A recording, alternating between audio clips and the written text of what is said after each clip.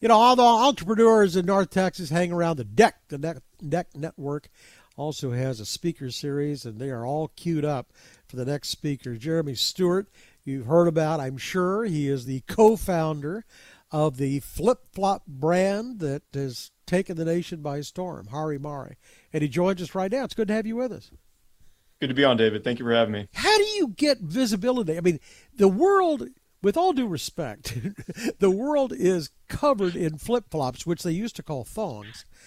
How do you rise up above all that? That's the question we asked ourselves from day one. How do you stand out in a sea of flip-flops that are mostly black and brown and largely uncomfortable, which both of those things worked to our advantage. So my background actually was in politics. So I was very familiar with focus grouping. We focus grouped, 100 people here in Dallas, ages 18 to 34 before we even launched this company, before we even gave it, serious thought.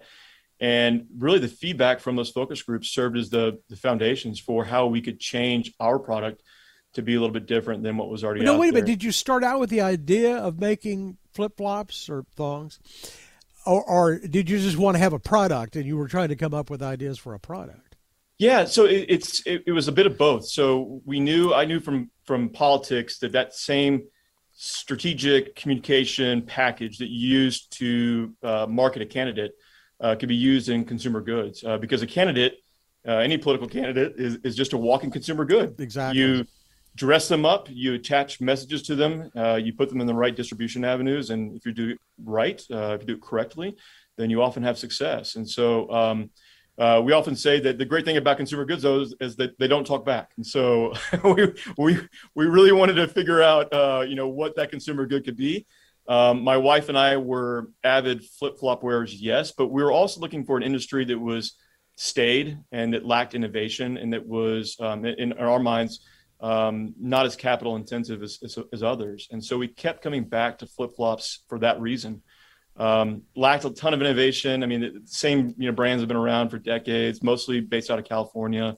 And so for us, our own anecdotal feedback was that, yes, there was just a couple of colors available, and yes, they really hurt your feet. So, so your background, is, and I know you've got an MBA too, and so you know politics, you know marketing, but you're not an engineer. I mean, how do you come up with the product, the better mousetrap? Well, that's a great question, and I'm not sure we even figured that piece of it out yet.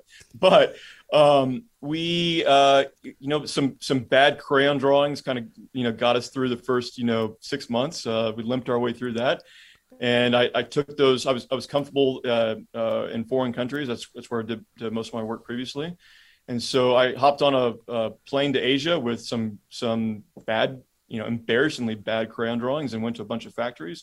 And they helped me get through that really necessary bridge phase from drawing to product. And then you've got to market it. And I would think, for an entrepreneur, I would think this is a better time to be able to come up and market a product than ever before. Because it used to be you had to buy radio time or television or ads or, go out and give away samples or something. Now you've got social network. And sure, that's got to be a lot cheaper. It was. Oh, it's not anymore? It was until everyone started using it. It's funny. When we first started out, so I was very familiar with radio, television, and print advertising. And we knew from day one of starting this company that none of those avenues made sense for us, just from a bang for your buck standpoint. Mm. And so we started with social network advertising, social media advertising, with email advertising.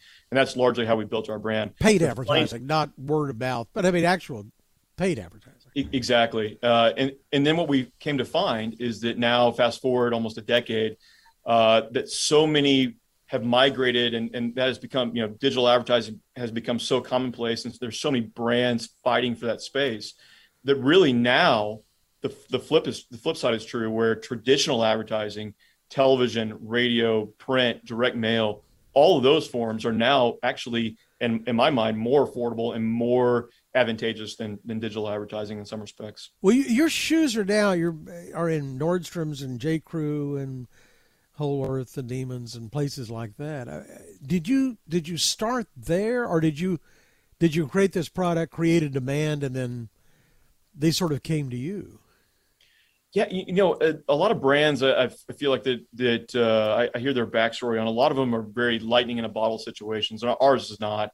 We've built this seemingly, from the ground up and largely in wholesale, and that was our first channel. So we were not digitally native. We were not digital only when we started.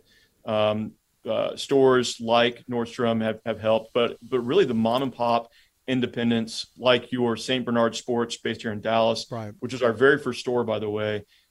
We've largely built our customer following and base in those types of stores throughout the nation. So beating on doors, taking out Yes, samples and products and traditional method.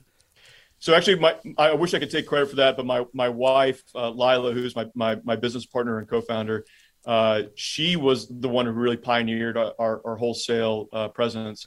Our first few months out of it, we were pregnant. She was pregnant with our first child, and she hit the road in the car and hit all the stores in Texas and surrounding states. And I think we don't know to this date whether stores felt sorry for her because she was so pregnant and selling our flip-flops at the same time, and that's why they bought us for the first time, or they actually liked the product. But either way, it all worked out in the end. Very cheap. So here you are, your success.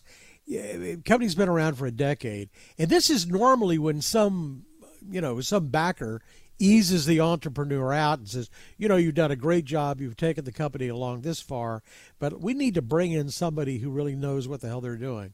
Sure. But you're still there.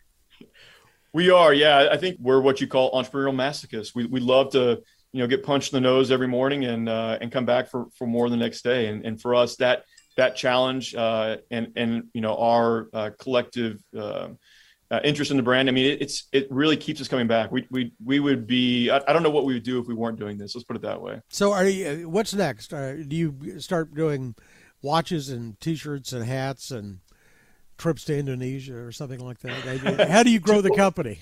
Well, twofold. So really right now we're hyper-focused on really building out the lifestyle piece of our brand. So we started in footwear. We kind of view footwear and flip-flops specifically kind of like Lululemon did with their yoga pants. They started with yoga pants and they built on top of that. For us, we're going to build on top of our flip-flops, and we're adding shorts and T-shirts that are cut to sew. They're made by us, as well as hats this spring. And so that's one side of it. And then we hope to develop and evolve that much like we have our footwear base.